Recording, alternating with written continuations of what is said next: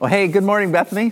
So glad that you've joined us from wherever you are. Thanks for taking some time out this morning to be with us. My name is Martin, and I'm on staff here. I'm a family life pastor, and it's so good to be able to share with you this morning.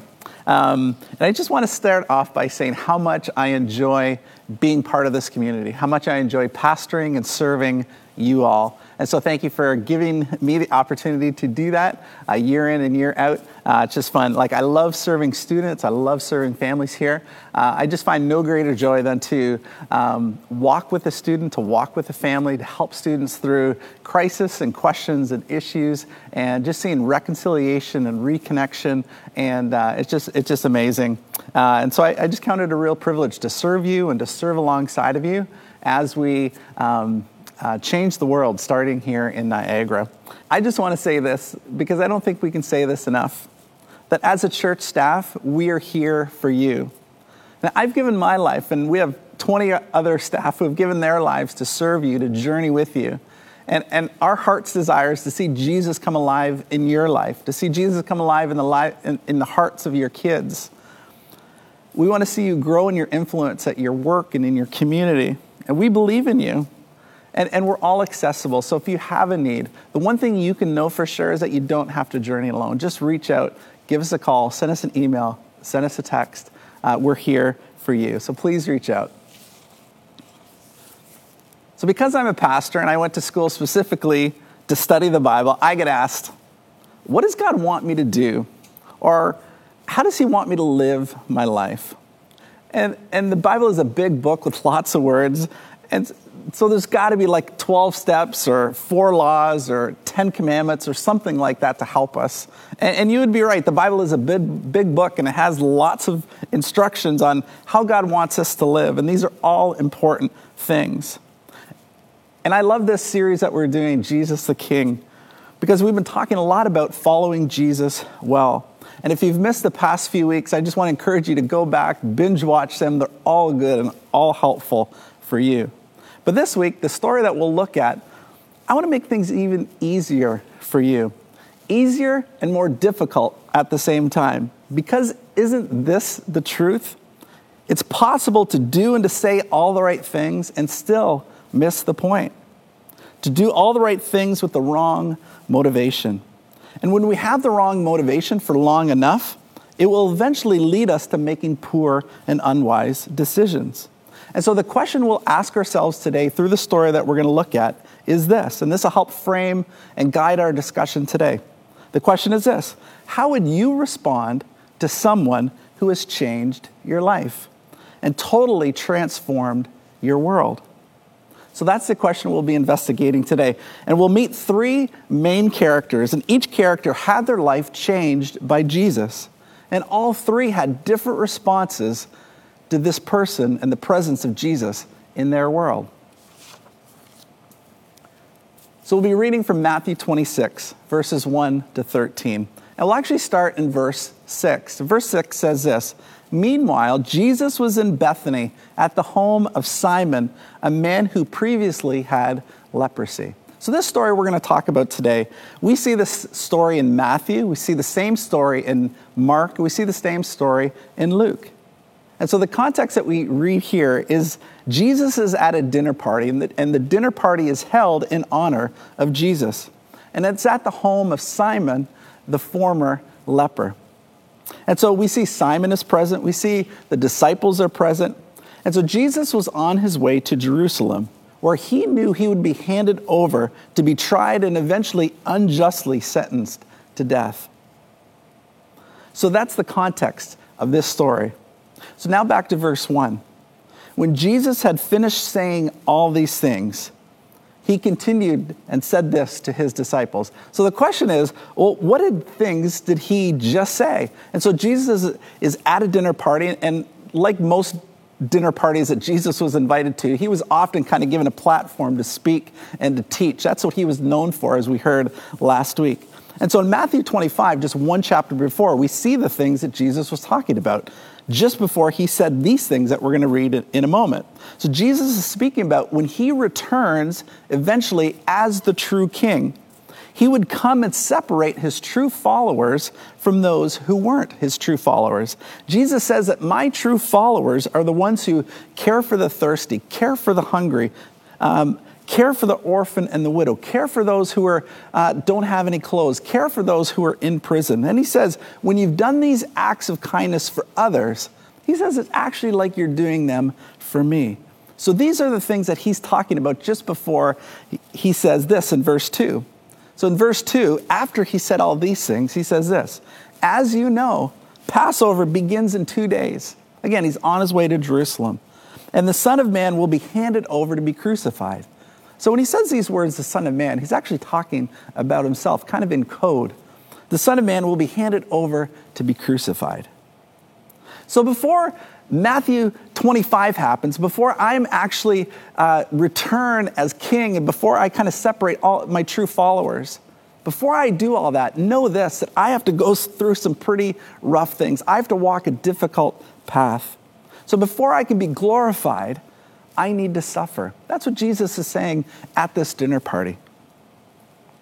And then Matthew adds verse 3 and verse 4, kind of as an aside, just to give his readers a little glimpse into behind what's kind of going on behind the scenes. So verse 3 and verse 4, he says, at the same time this dinner party is going on, at the same time Jesus is talking about being crucified and eventually glorified. So at the same time, the leading priests and elders were meeting at the residence of Caiaphas, the high priest. And what were they doing? Well, in verse 4 it says, they were plotting how to capture Jesus secretly and kill him. They said in verse 5, though, let's not do it during this Passover celebration because the people may riot. And so they all agreed with that plan. So they were plotting, they were trying to find a way to secretly get rid of Jesus. In verse 7, we see one of our other main characters in this story. So in verse 7, Matthew brings us back to the house of Simon and back to the story. And it says, while he was eating, a woman came in. So while he was reclining at the table, while he was deep in conversation, this woman came in. And so, as I said, the story was also recorded in Mark and recorded in John. And John tells us who this woman was. This woman, her name was Mary. Her sister was Martha. We see her other times in the gospel stories. So her name was Mary, her sister was Martha, and her brother was a man by the name of Lazarus. And as you may know, Lazarus was a person who was a friend of Jesus who actually died. When Jesus was out doing ministry, he had passed away. And Jesus came and actually raised him back to life. So here you have this dinner feast going on. You have Simon, the former leper, a man who Jesus had healed. And in the same conversation, we have a man who was raised from the dead. Like, there's quite the dinner conversation, quite the guests. And so we see this woman coming in as Jesus is reclining. She comes in with a beautiful alabaster jar of expensive perfume, Matthew says, and pours it over his head. In verse 8, we read that the disciples were indignant when they saw this. What a waste, they said. It could have been sold for a high price and the money given to the poor. And John tells us that it was Judas leading this complaint. And John also lets us know that Judas was greedy. And kind of on the side, what he was doing is he was stealing money, actually, from donations that were given. Jesus was aware of this, so Matthew continues. Why criticize this woman for doing such a good thing to me? He says, you'll always have the poor among you, but you will not always have me. She has poured this perfume on me to prepare my body for burial. Remember, Jesus was just talking about being handed over to be crucified. In verse 13, I tell you the truth. Wherever the good news is preached throughout the world, this woman's good deed will be remembered and discussed. And then verse 14, then Judas Iscariot, one of the 12 disciples, went to the leading priests. Maybe this is after the dinner had finished, we don't know. And he asked them, how much will you pay me to betray Jesus to you? And they agreed to give him 30 pieces of silver. And from that time on, Judas began looking for an opportunity to hand Jesus over to them. And so we have three main characters here. Each encountered Jesus. Each had their lives and their world changed and transformed by Jesus. One, we see the leading priests and leaders. Now, their world was totally transformed by Jesus. Their world was turned upside down by him. And how did they respond to Jesus? Well, we see they saw Jesus as a threat to their position and power. And so their response to Jesus was try to get him off the scene, try to get the spotlight off of him, trying to remove him from the scene.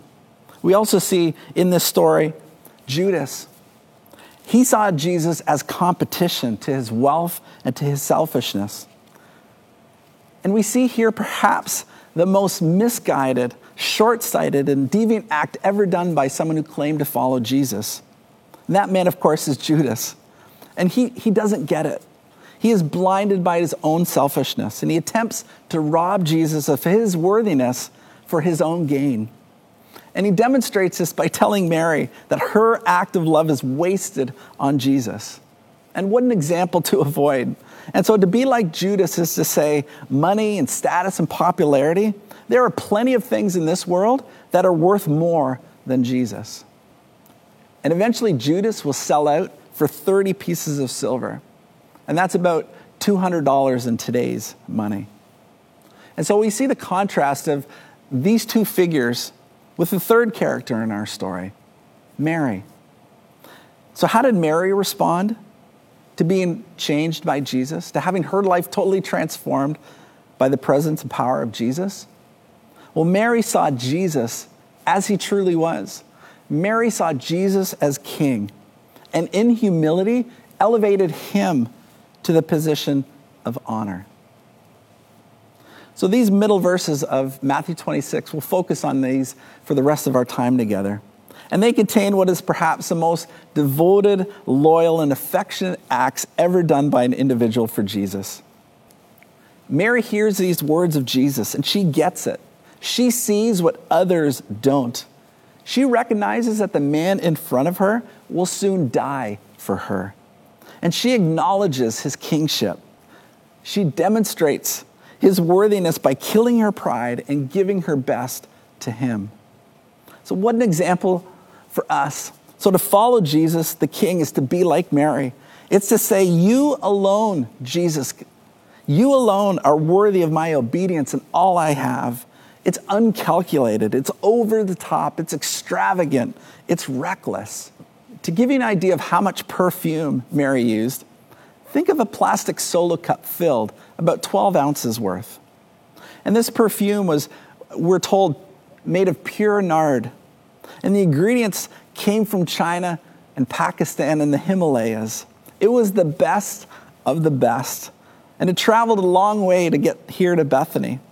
And it wasn't contained in a plastic cup, but a sealed alabaster jar, which needed to be broken to be accessed. The jar itself would have been very costly. And just think of it this way. Imagine buying a gift for a friend and spending a year's worth of wages for that gift. Well, that's what we're told that Mary does for Jesus. Again, John tells us that this gift that Mary poured over the head and the feet of Jesus was worth about a year's wages. If you think of the average wage and salary in Canada is roughly $40,000, that's an expensive gift. But giving our best is a theme that we see throughout scriptures. We see it first when God calls us to give of our first fruits to him.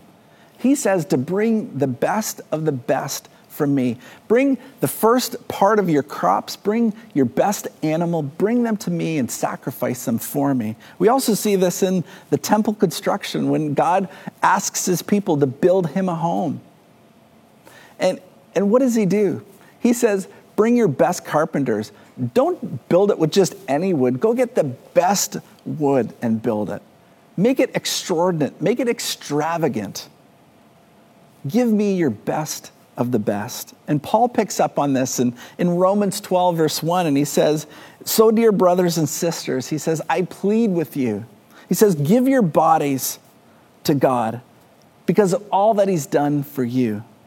Let them be a living and holy sacrifice, a kind that he'll find acceptable. This is a way to truly worship him. And so the call here is not for your first fruits only. It's not a tenth of what we produce.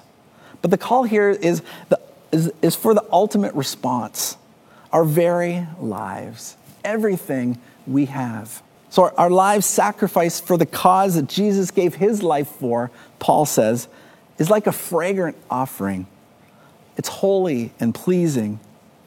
And so Jesus speaks to this kind of gift and this kind of response all throughout the Gospels. We see it in Matthew 13 when he tells a parable and he says, the kingdom of heaven is like a treasure that a man discovers in a field.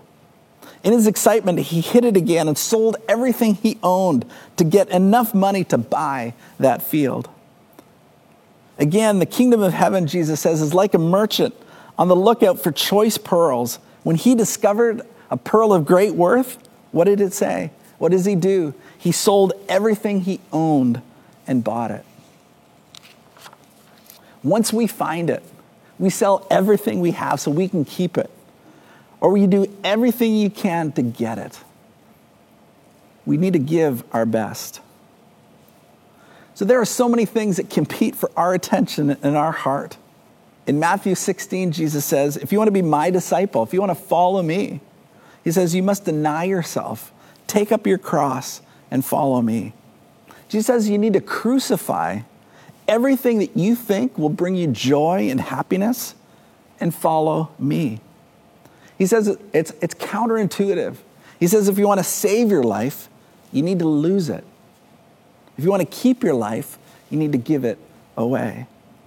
And in Mark 16, he says, if you want to be my disciple, Jesus says, you must hate your mother, hate your father, and even hate your life. And we're like, whoa, Jesus, what are you talking about here?